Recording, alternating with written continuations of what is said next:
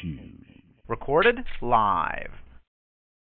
Hello, everyone. This is Weldon Johnson of Let'sRun.com with a special edition of Let'sRun.com's Track Talk. We're here to celebrate the 2:03:03 marathon by the great Kenenisa Bekele at the BMW Berlin Marathon. I'm joined by Let'sRun.com's Jonathan Gault and a special guest, the professor of the marathon, Sean Hartnett. Sean, I don't know what's the best way to describe you. Track and field news, you're a professor of cartography. I don't know. But Sean was in Berlin. He's very close to a lot of the runners, and he's very instrumental in setting up the pace clocks that set a lot of the world records in Berlin. And they also put one in place in London this year, and that's where you saw the amazing run by Eliud Kipchoge. So it's great to have you, Sean. We also have a confession to make. I think Berlin was the first marathon that the entire Let'sRun.com staff did not watch. I'm recovering from pneumonia. I woke up and saw the halfway split and just said, I can't. I have pneumonia. I can't watch this. John was visiting his sister. Steve's wife's pregnant. Robert's in Italy, so we all missed it. But hopefully you can give us the insight. Welcome, Sean.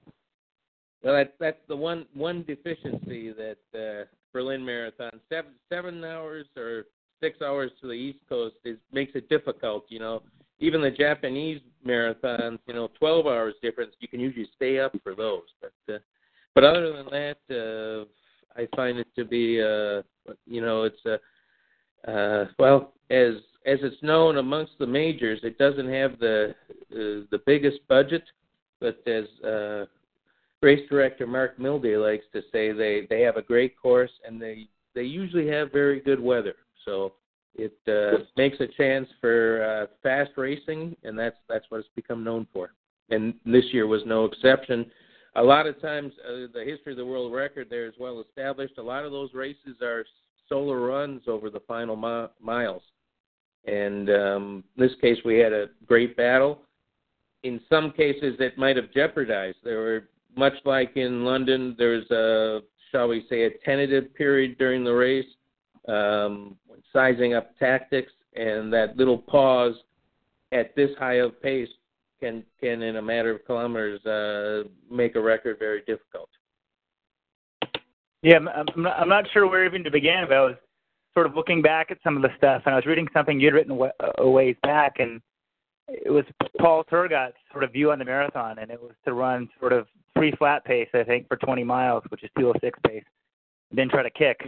And, it used to feel to be you could get the world record off of that, but not anymore. You got to run 2:54 the entire way. Well, that was a different era, and actually, I thought Paul could do it by maybe running the first sub-29 or 29-second final 10K. But he thought he could sustain it for 15 kilometers, a more sustained kick. So it was actually 27 kilometers at 3 flat, and I think they ran 2:59.7, average on that. And then the final 15K, he kind of went to a different gear. In this case, it was a 2:55. And he ran, I think, 2:54.8 for that pace, and got the record.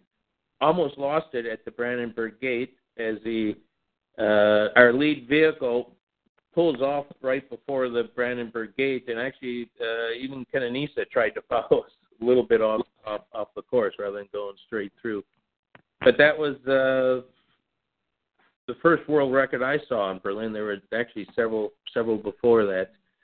But here's amazing is now they run the whole race at that 2:54.8 that Turgot could do for 15 kilometers. That's the exact pace of 2:50, 2:57. It is pretty amazing. Maybe at the back end of the show we should sort of talk more about history, but I think I've let us lose a little focus. Let's first focus on this year's race. I mean, a lot of people sort of kind of thought going in that Wilson Kipsang might be a little bit past his prime. Bekele's Bekele, but, his best marathon is 2:05. He was talking about being 80 to 90%. But from talking to you, it sounds like Wilson Kipsang made this. He's the one who won the world record. Sort of talk about, what the mindset was before the race. And, I don't think you were surprised that they actually went for it. I think a lot of us really were. So sort of, what's the sort of interaction between the race and the athletes before there and you, and what sort of role? We're just kind of curious how this all goes down. Well, tell the truth, Berlin Marathon for Wilson Kipsang started Monday after the London Marathon. His manager maybe even tells me as soon as he lost it to his sometimes training partner Dennis Comento that he had targeted this year in Berlin to try to get it back. The Monday after London, he had time now where Bekele was not chosen for the team. Kipsang was in prime contention and he had good record. It was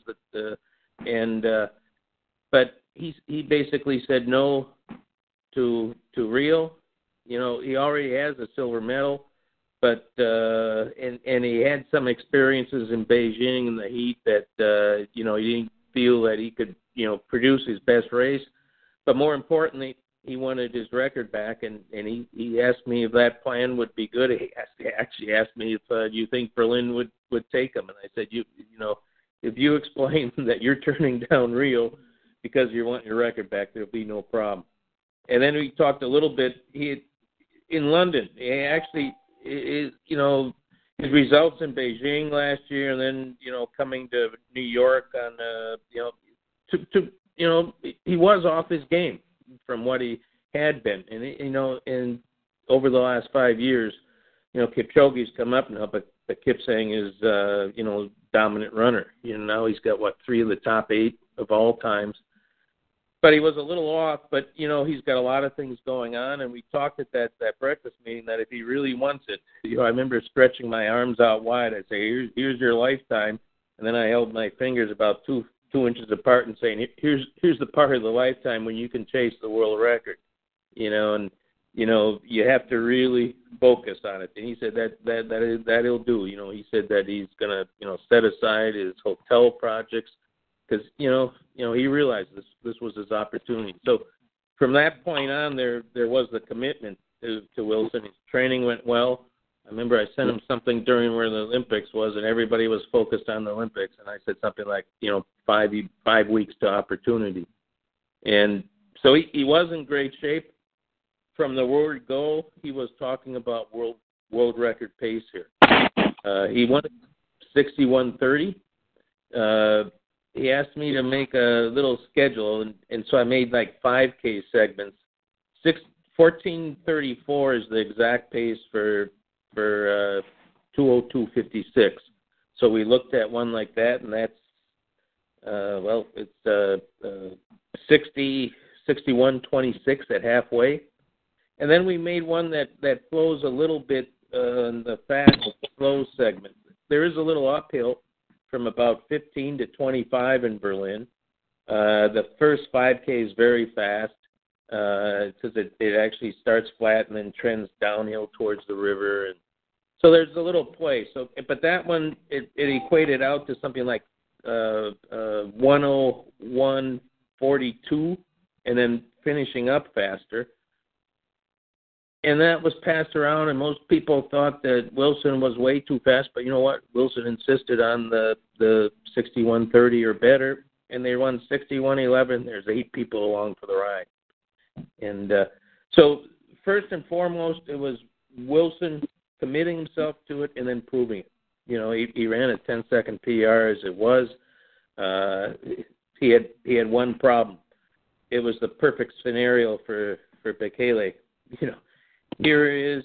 He's nobody's talking to him about world record. Kipsang has created the perfect slipstream in terms of both media expectations, athlete expectations. All the pacers were Kipsang's, including Rono, who was the de facto pacer. But pacers can't finish. Rono wanted to finish, and so all of shall we say, the burden of a world record chase was on Wilson's shoulders. and admirably. You couldn't ask for more commitment before, during, the race and level of performance. But then you have Bekele, maybe the greatest running machine of, and not only running machine. He's got the heart and the soul. I mean, that to be off the back, and he had some problems with his hamstrings. There is a lot of racer in Kenenisa Bekele, not just talent. So sorry to jump in, but yeah. When Kipsang says he wants to go 101.30, did that intimidate Bekele, or is he saying, "Hey, I want it slower"? He might want a 102.30. It seems like. Is there? There's he wanted closer to 662 flat, and in part, he's coming in the race with a 205 PR. He had a big improvement in London.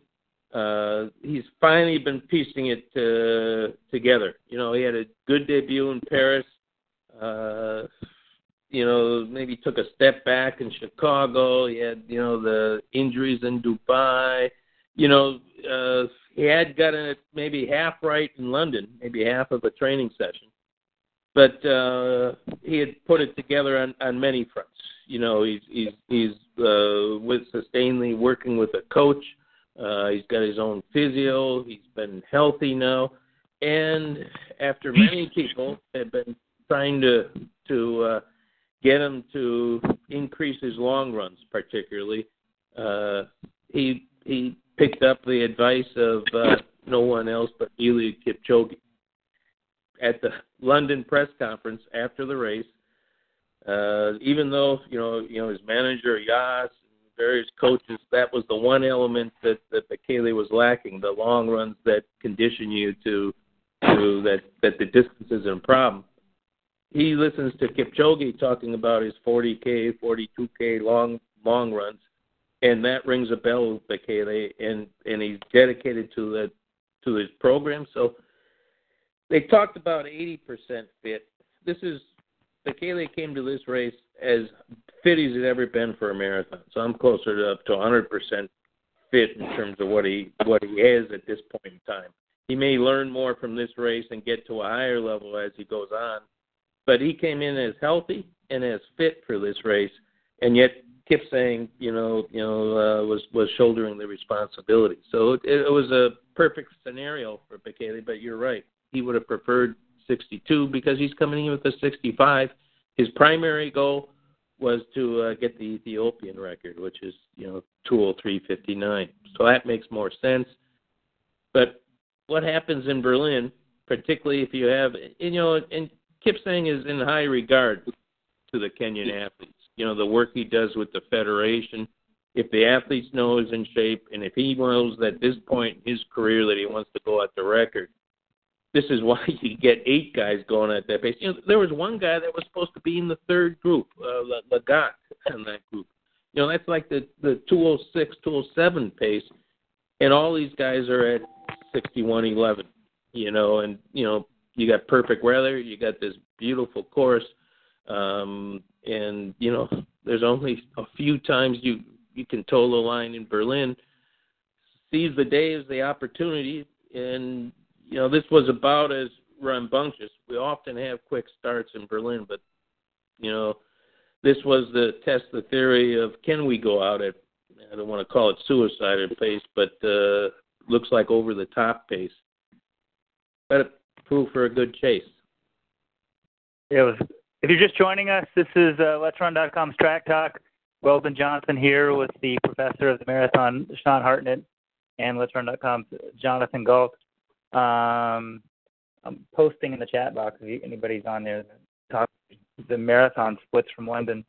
But you talk about the sort of Sean.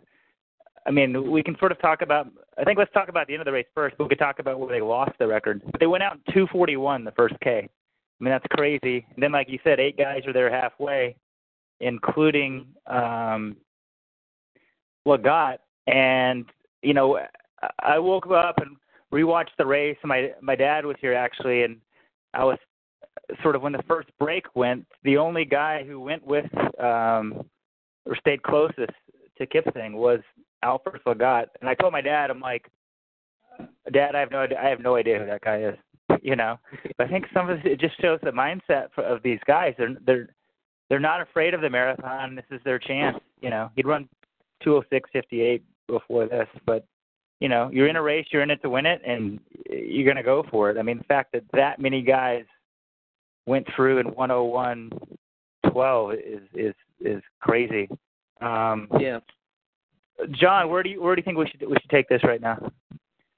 I mean, I'm kind of interested in just the interplay between Bekele and Kipsang, and maybe Sean could speak to this being there and watching it unfold. But is it a case that Bekele was just the way he unloaded that last few kilometers? I think in my opinion, I think he could have gotten the world record if they hadn't slowed it down a little and the end of the late 30Ks segment. But I'm curious, watching it, Sean, did you get the sense Bekele was just much fitter than Kipsang and he was going to win it no matter what? Or do you think he benefited from sort of dropping back and running his own pace a little bit and not surging and sort of trying to make the race like Kipsang did? Well, it had various components to it. Kipsang, clearly ran like he had done in similar races before. He can run a steady pace, but he can drop in the odd 249, 250 kilometer to break the race open. And then, he's got a nice smooth stride. He has the strength to kind of recover on the run from those surges. And, the times that he's run and the ease of his victories, had that combination. Run steady, 255, 56, recover at 58, but throw in the 49s, or maybe a couple of them. When he set the record here, he ran 6:11 for the final 2.2, which is like 48 average for that stretch.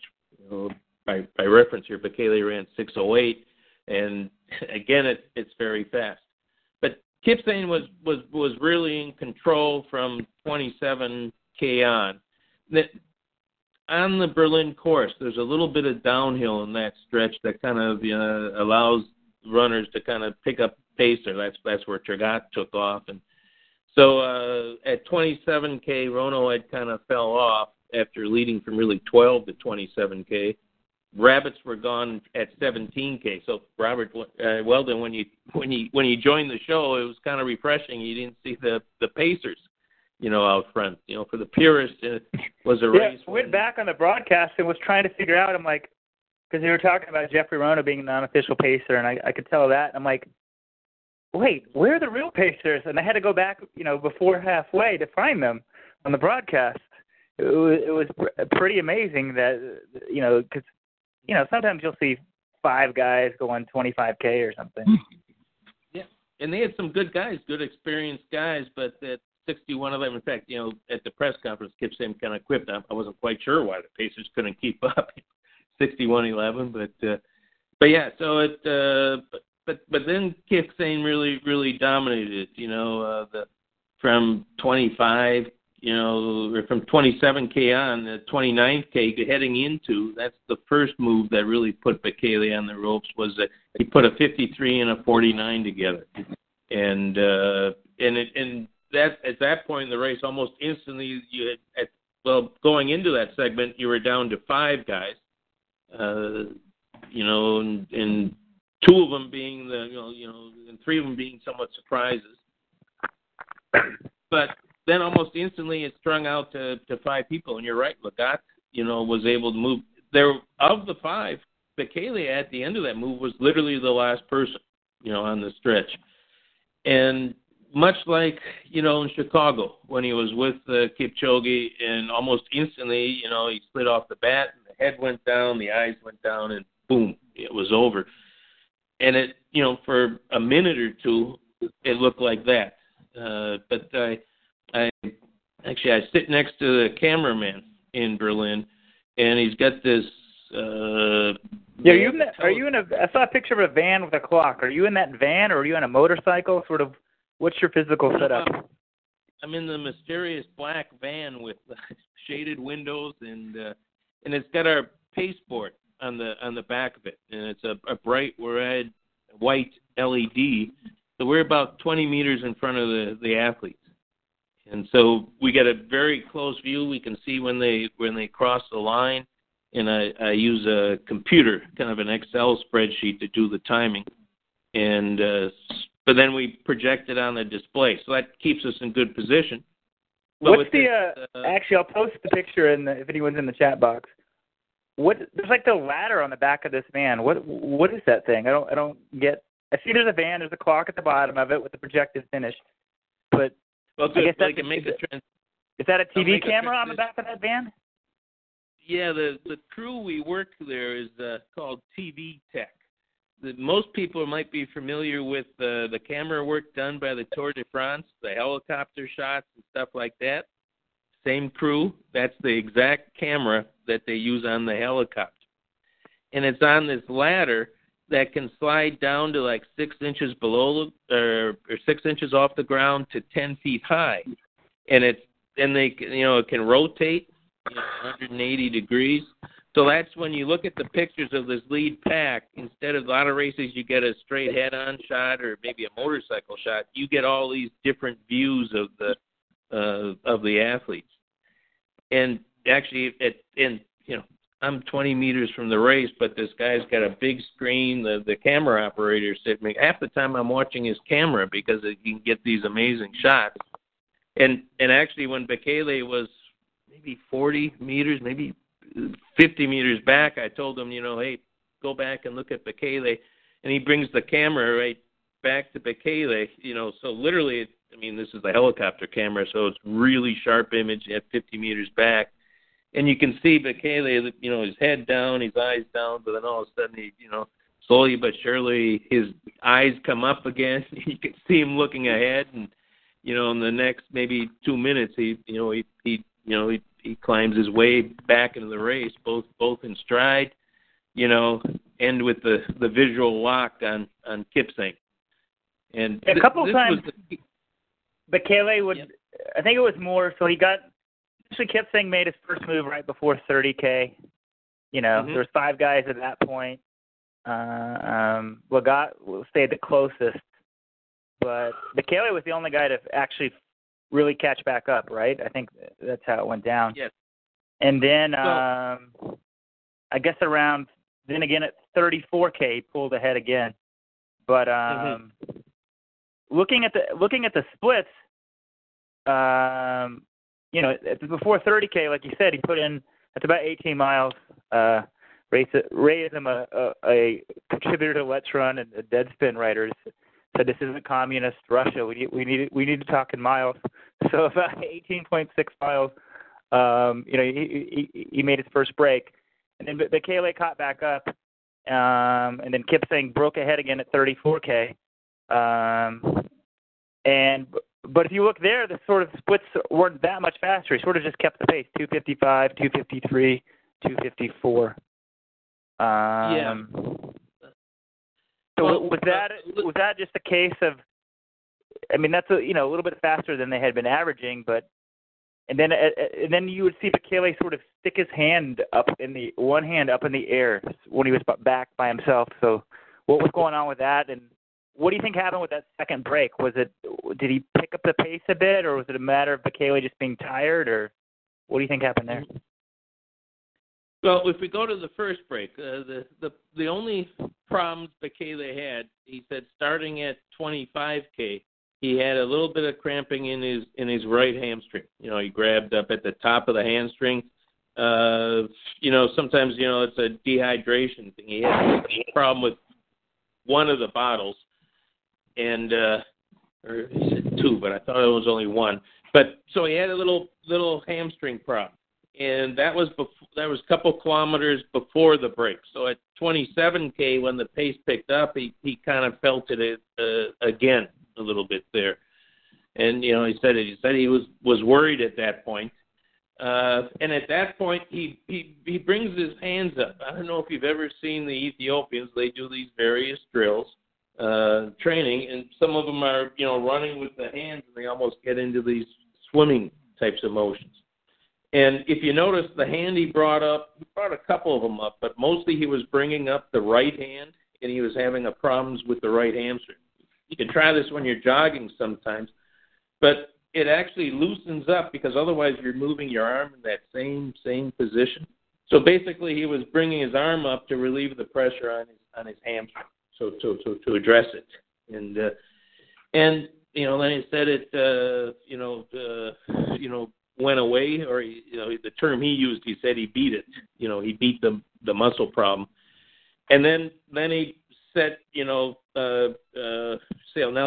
I was looking at the video replay. I think the first time it took him 11 minutes after the gap to catch back up to Kip Saying.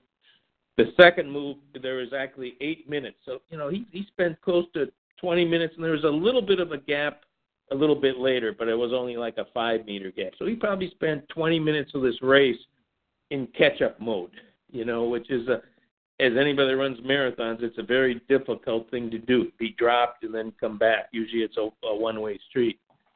But he did this very effectively. If you watch the video, he's got this, short squat stride.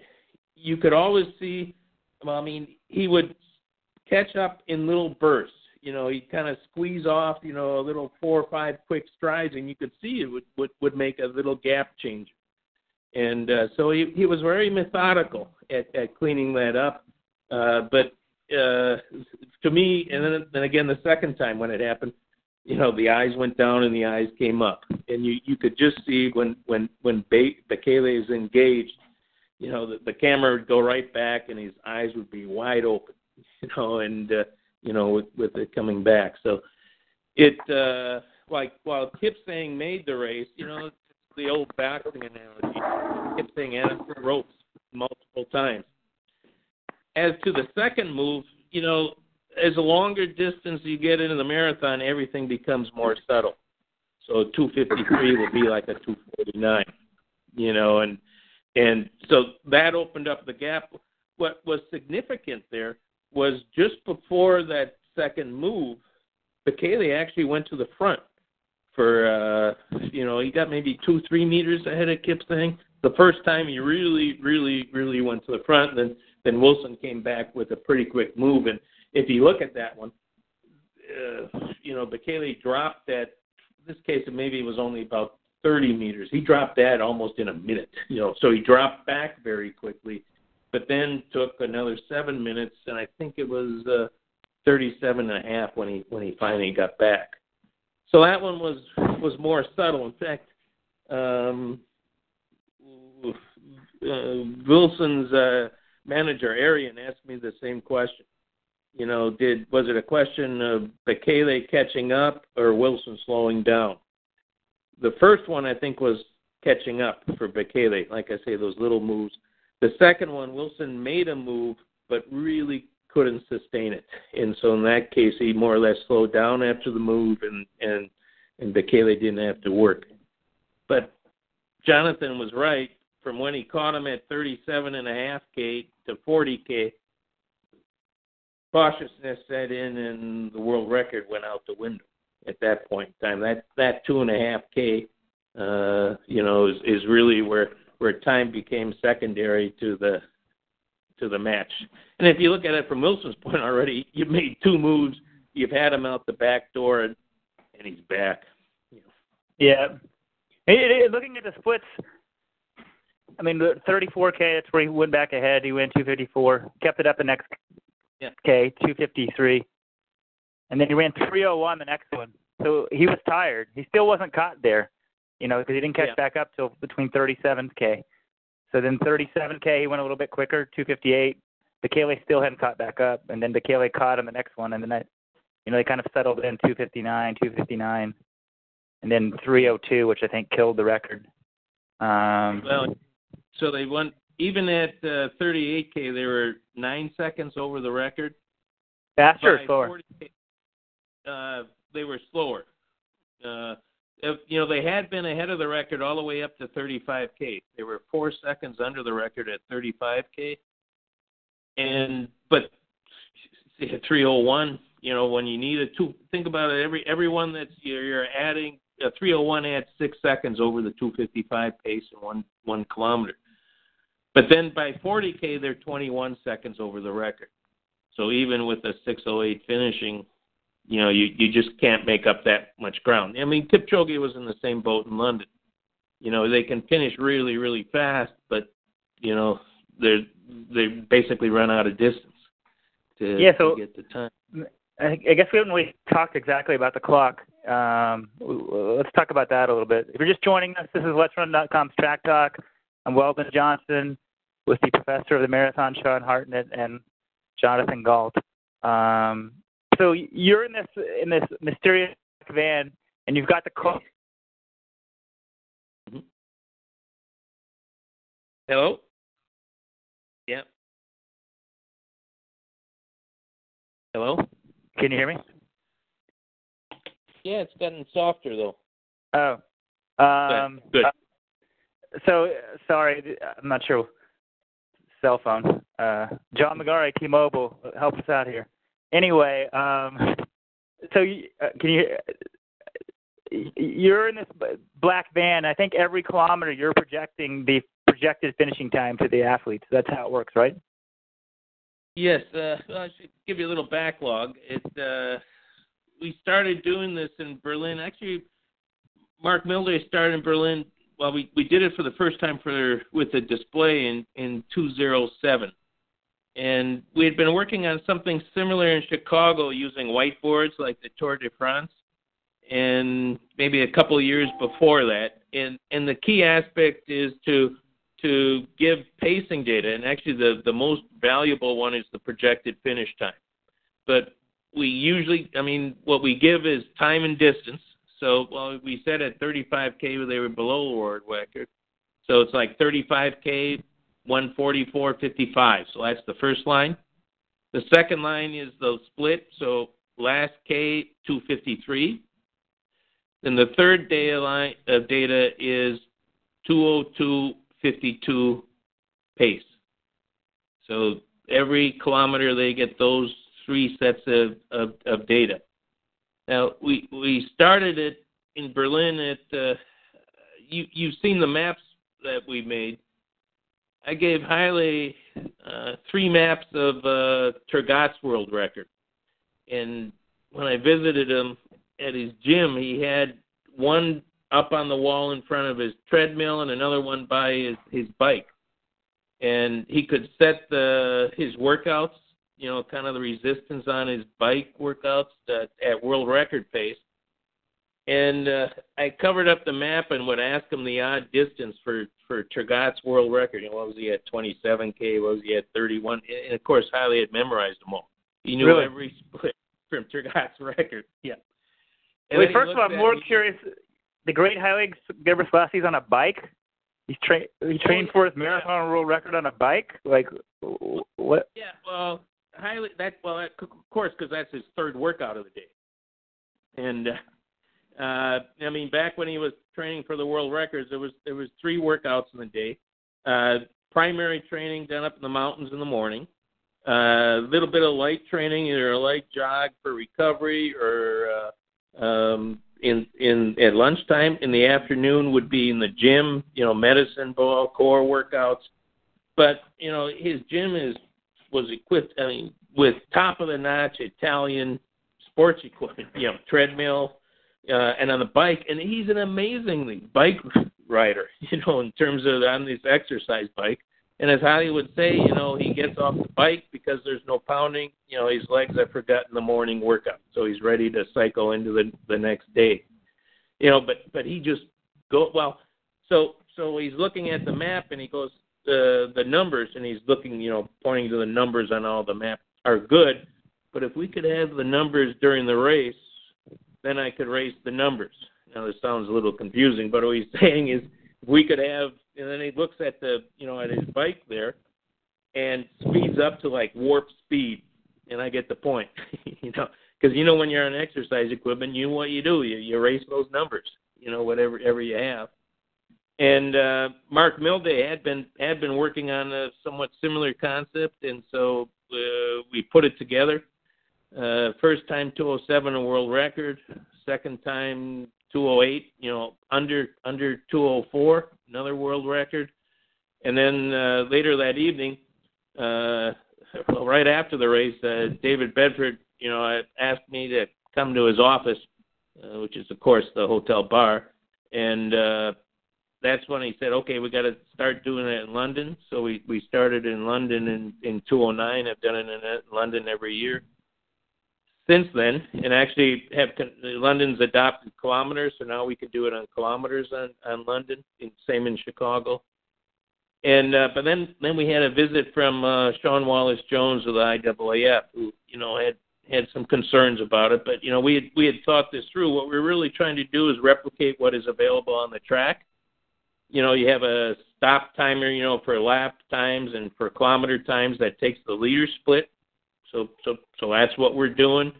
We can do it each lap. I mean, they can see when you come on a lap, what lap it is, and they'll say 3K and give you the time. So that's the time and distance.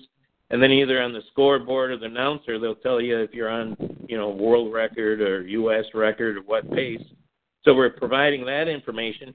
We said we're not going to provide information like like Tour de France, that you got a 20-second lead or dare we're going to put a video screen at the back of the truck so they can see who's behind them. So we left it just at those three things, and then David Bedford, who's the head of the rules committee, put it in the IAAF road rules. You can look at the rules, and it specifies what we can do. And so those three things: time and distance, split, and projected pace. And we just cycle through it. It's on the back of that lead vehicle, so it's maybe 20 meters ahead of them. This is LED technology, so it's really bright, easy to read. We cycle it through for about 2 minutes, and then we turn it off. And then at the next split, it comes on, with the next split, so they don't have to keep watching it to see if it's changed. So that way they know if the light comes back on, that's the new split. And it is. It's very impressive. I mean, and also I think it's weird because the cameras usually are in front of the runners. You sort of think they're almost running blind, but they have all this information at their disposal. I think almost equally as impressive is now you get flown to all these races and you get to hang out in the hotel bar. I mean, I think that's what you're saying as well, too, right? Well, yeah, I do a variety of roles, but Berlin has brought me in, and London has brought us in, and so we're in the elite athlete support system. What I like to call it is a PED, a performance enhancing display. And completely legal, works, Emmanuel Mutai has used the system, probably 10, 12 races now because he runs all these. He likes to say it keeps the athlete's attention span. And before the system, there was always like 12, 15 minutes of jogging in the marathon. What he meant is that, they're 2 minutes here, 3 minutes there, they just ease back and jog a little bit. Here, every 3 minutes, they get a smelling salt reminder where the pace is. It's kind of frustrating. Both London and Berlin this year is the first time ever we've been in the vicinity of a record that they haven't got the record. Every other year they've been able to kind of ratchet it down. And even 2 years ago in London when it was really, really cold, Kipchoge Eliud wanted the course record, and he could, he used it every, he closed very quickly. So even off of a slow pace, it was valuable for him to, get the course record at the time. But in this case, we're somewhat close, but and people were concerned in London. Did Kipchoge know that the record? The clock is, London we're a little bit farther apart, but it's 30 meters right ahead. He knew each and every split. But what people don't realize, he was running for the Kenyan trials. That was number one goal. There's no Rio, and with the London Federation, who's to say if he gets second place if he's, on the team. So, I mean, that was his primary focus, but the clock was always there. They had to put Wesley Greer on it no matter what. So, Yeah. Well, I think what's And- interesting is what you're able to see the clock, and it looks like, in London and Berlin this year, those guys obviously knew, okay, well, we're close, but then, once you realize there's only about 2 miles to go and there's still a guy standing next to you, they sort of forget about the clock and just say, well, I got to win this race, I'm curious in Berlin. So, 2 questions kind of related to that. One, they run the first kilometer in 2:41. Did you put up a projected time at that point? Yeah, I told the guys I hesitate to put it up, but yeah. Well, what is the time for that? Well, actually, is it 1:53? I think on this thing you sent me it says 1:53:13. Yeah. There we go. We're almost there, ladies and gentlemen. The 2-hour marathon is just minutes away. Well, here's the good thing is they saw the time, and I could see some guys react to it. When I put up the pacers, they see it, but then they ran 2:57, 2:54. So they modified there. Here's a couple things about Berlin. That's a fantastic start there. You're heading towards the column of victory, that big gold thing.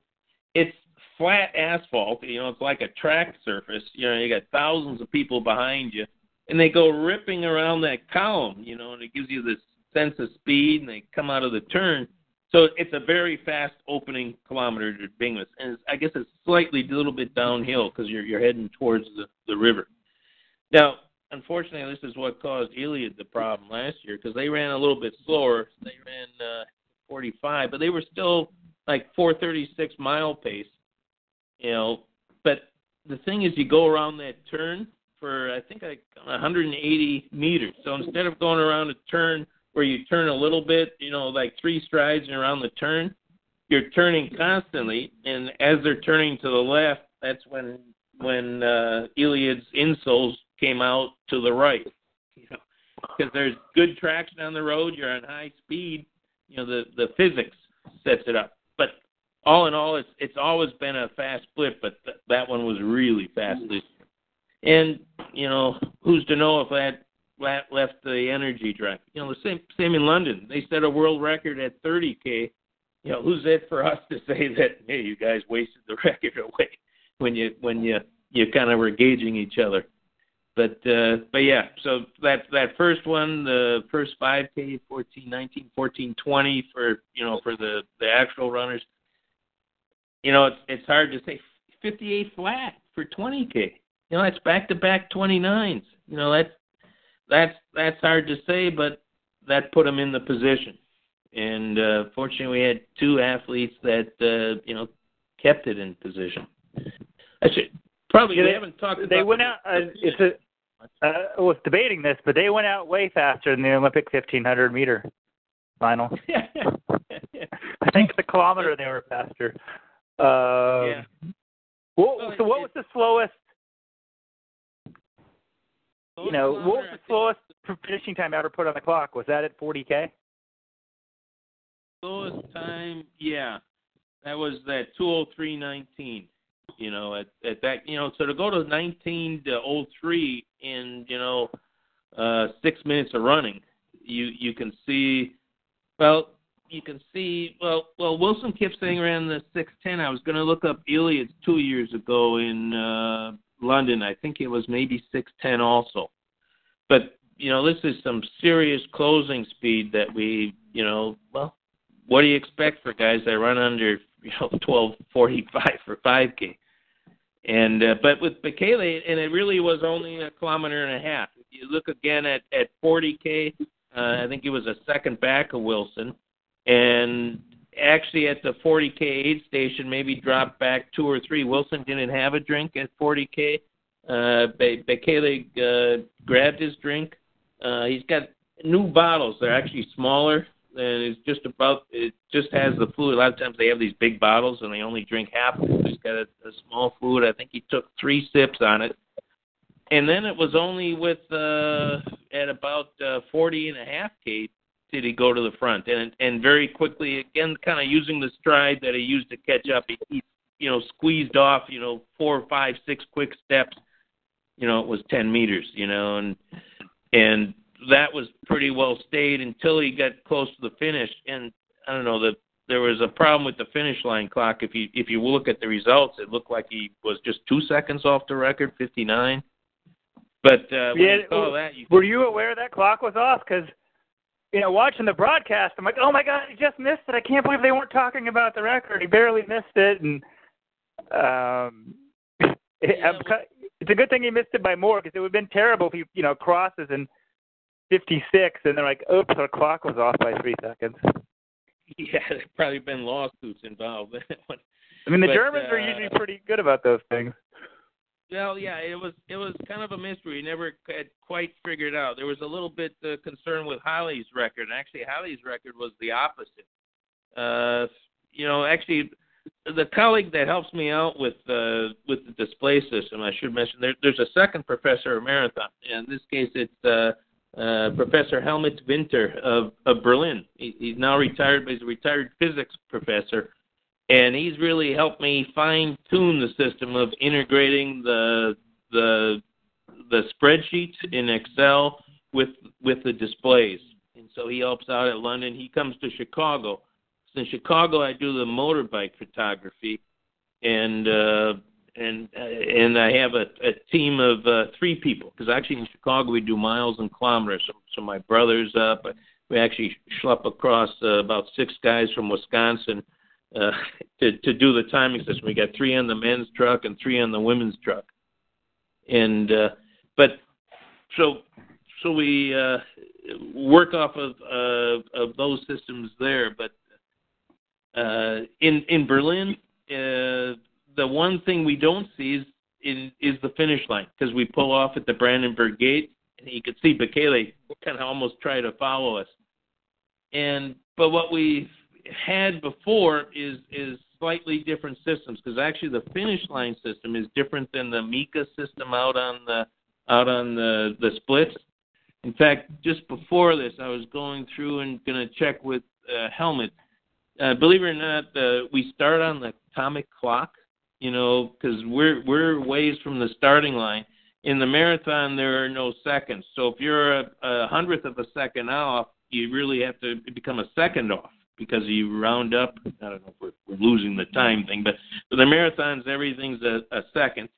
But that's also why I can use the computer's clock, because they work on seconds, and we just use the space bar, kind of as every time we go past a kilometer, we hit a space bar, it automatically does the calculations. Helmut has devised this system where we just export it and then import it into the display system, because it's different. But in most splits, we're probably under 3 seconds on there. So there's a lot of technology. There's a lot of worry. We got power systems. I can't see the clock outside. We probably did 10 hours of testing and retesting for the 2 hours of the marathon. But it's the are some athletes have marathons learned starting to put? I think New York has a mat every mile. Are some marathons starting to put timing things in every mile?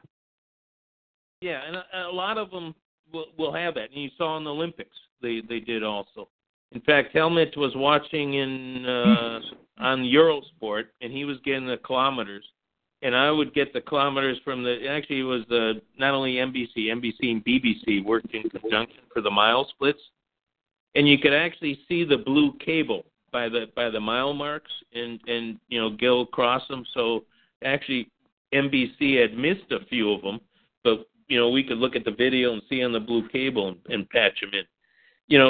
What you get is you spend a lot of time watching the marathon for these little blue marks. There's big kilometer marks, but you're looking for, actually, in this case, Hugh Jones's survey mark across the line, and getting that split, because the more accurate the split, the more accurate the projection.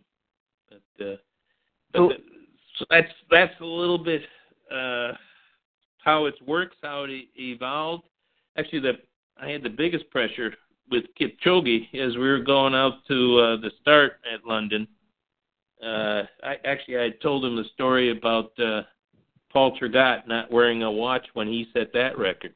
Because he had a simple plan, 3 minutes, 2:55. He had pacers, but he said he didn't wear a watch. In fact, he said it was the first time in his career that he hadn't wear a watch. And sure enough, you look at other races, he's always got a watch on.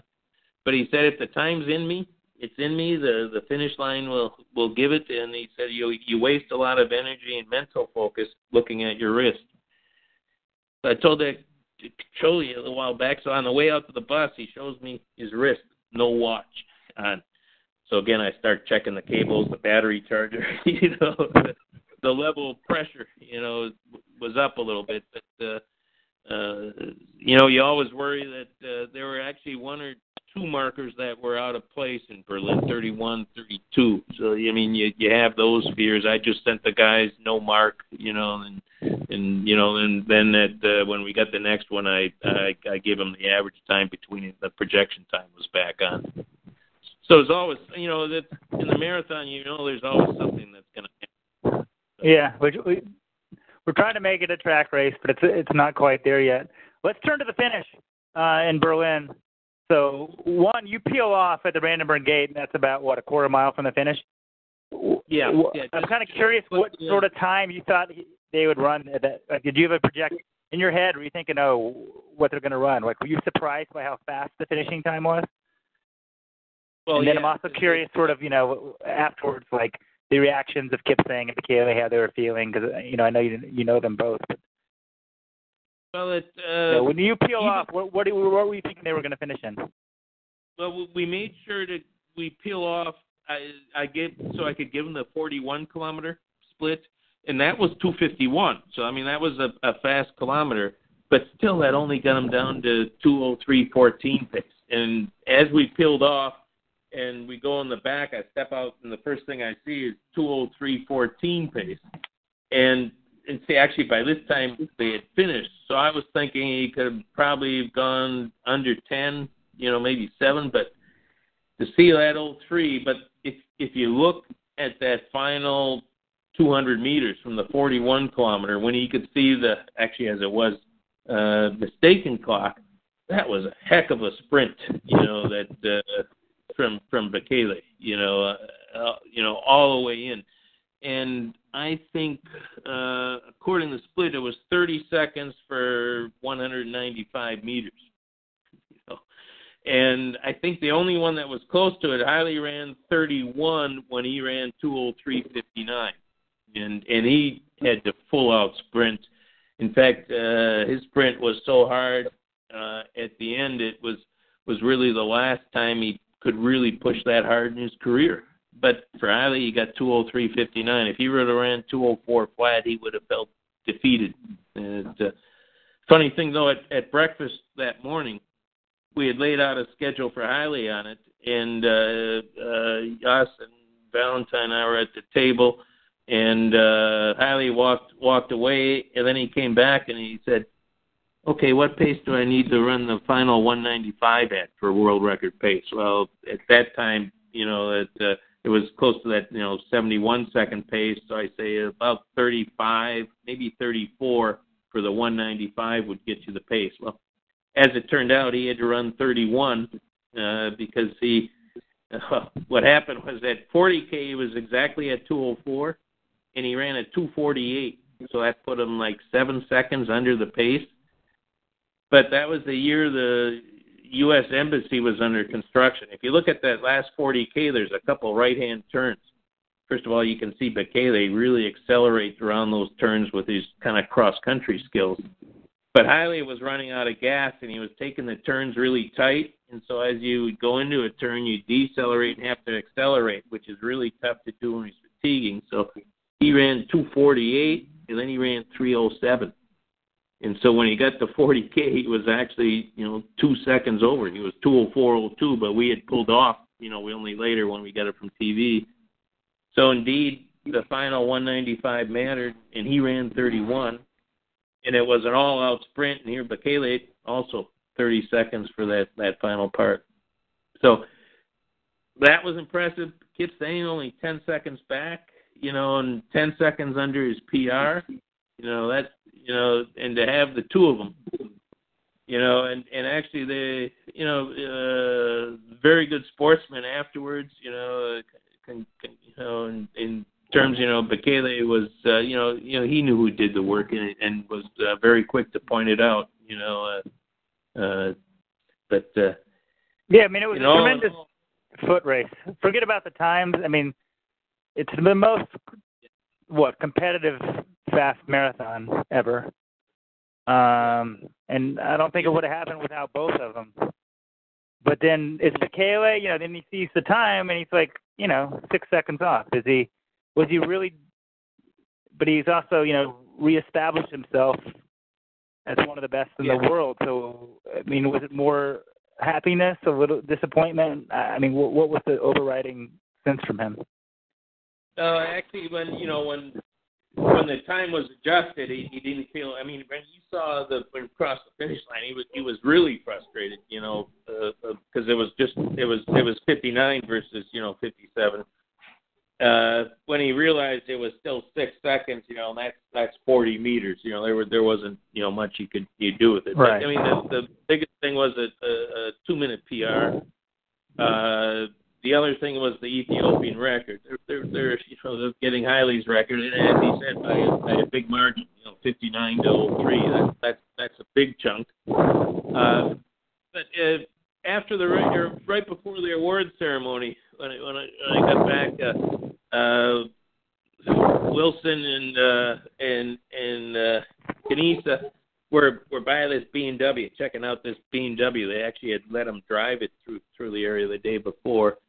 And we're having good conversation about the race, and I noted Kenenisa that it's 42 kilometers, and it's been a 3-year journey, from when he really started the marathon, to here. And Kenenisa quickly reminded me, no, it's been a 7-year journey, and because really his problems began in Berlin, after the world champs. He got injured, after that. And he's been basically injured and not at his top form for 7 years. And that's probably the most significant, thing about it is that, it doesn't surprise anybody that Bekele runs 2:03:03. But 7 years of, largely misfortune and, injury problems and lack of full fitness, and any one of those days in that 7 years, if he said, I had enough, my career is over, nobody would have argued with him whatsoever. But the dedication, Bekele, the string of leg injuries, particularly the nerve injuries, when it moved into there, I remember talking to Jas that it was either late 2009 or early 2010. I was calling him, and he was, I think, in Paris airport with Bekele. They just come back from the doctor, and the extent of the nerve damage in his right leg. Basically, he thought his career was over.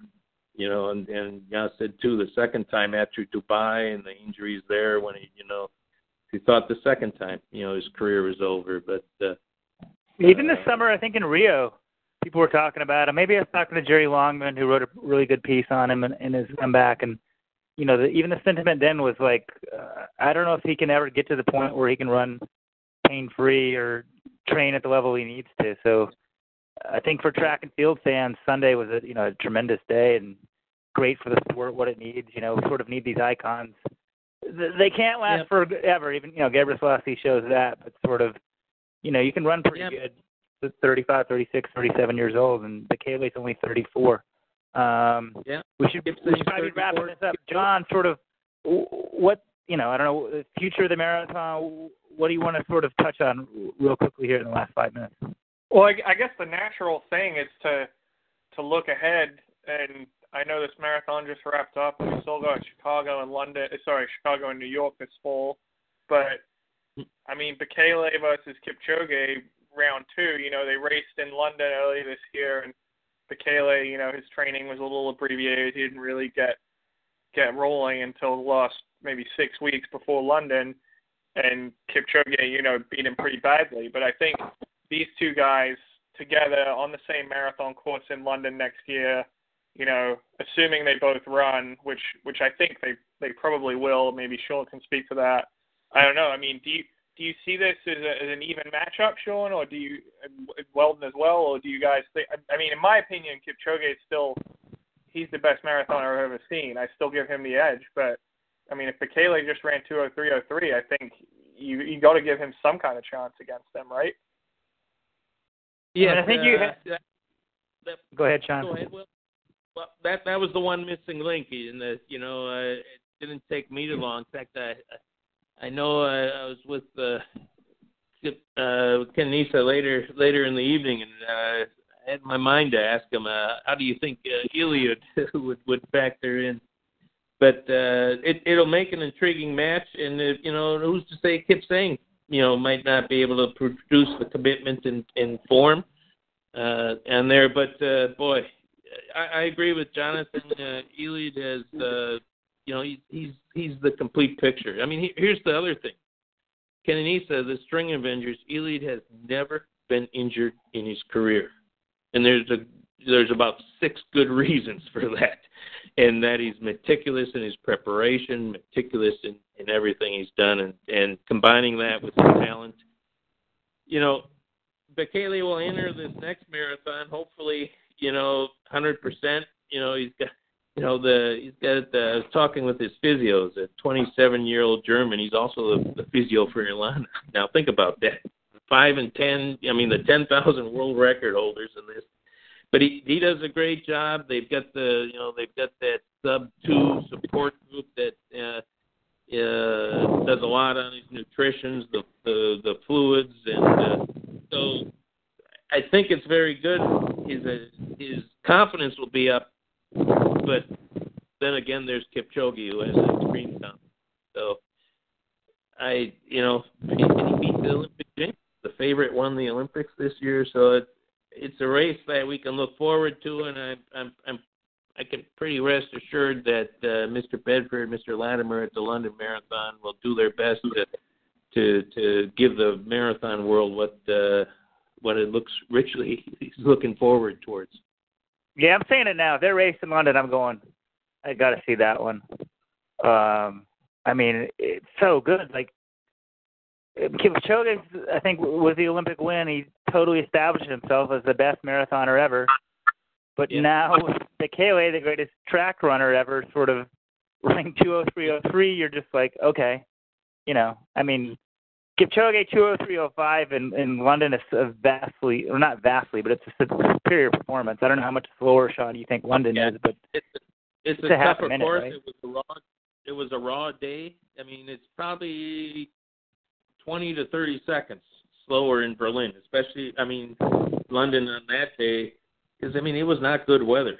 It wasn't, where in Berlin it's perfect weather. So right. That they have there. But in London, if they get halfway decent weather, 7 on a scale of 10, it'll be on. So it's interesting, after the race, Kipsang's manager pointed out, Kipsang's 0 for 5 against Bekele in road races when it comes to the finish. And both athletes know that, And that, in a sense, we were trying to explain why the hesitation at that point.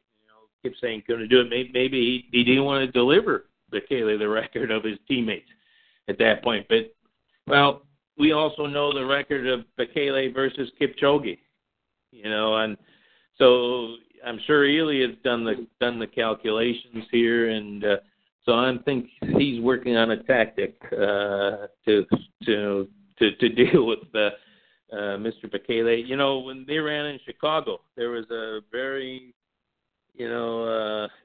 particularly Bekele more so keying on Kipchoge. There's a little bit of dynamic there. They are good friends.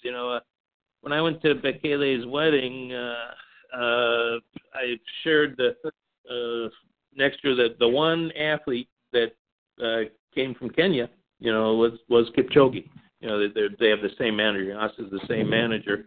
But he's a manager of a lot of Kenyans, so there's a very good relationship between it. But that's a cool story. That there was one Kenyan athlete at his wedding, and it was Kipchoge. I didn't know that at all. That's an interesting sort of tidbit. Yeah. I mean, I I'm was not gonna, alone wait, American. wait, it was Kipchoge or Kipsang? Sorry. I know it was Kipchoge. Yeah. Oh, Kipchoge. Kipchoge, his wife and his daughter. His daughter was the hit of the wedding. She was about 2 years old then. But yeah, so they're very, they're very keen friends, and respect each other, and so it's God willing, they've been able to stay healthy and continue training, and but yeah, so it's something to look forward to. It better happen. All you LetsRun.comers out there, start saving your money. We're going to have the first charter flight to London, so we all can go watch it. So that, as you pointed out when we started this, is that in fact I sent an email to Mark Milder because I rewatched the flight, and this is one of these races. The more you look at it, the more compelling a race it was. A lot of races, even that you see it, it's almost the opposite. When you look back at it, I don't need to watch it again. It's kind of set in your mind. And think of all the other records have been, really one-dimensional races. And, very well, if Bekele hadn't produced, Kipsang might have very well have gotten that world record if he was by himself, at 37K, and if he had managed to drop him, that might have opened the door there. But that's what makes it so interesting. And I think I sent you a note that morning that I rode down the elevator with Ken Nisa, and he was all smiles. And Ken Nisa is not a guy that is usually all smiles. And so in a lot of sense, I think inside, he knew that this was a very, very good opportunity for him. Yeah, he definitely took advantage of it. Well, thank you, Sean. Thank you, John. I think that's a good place to wrap it up unless someone's got some parting shots. But what a race.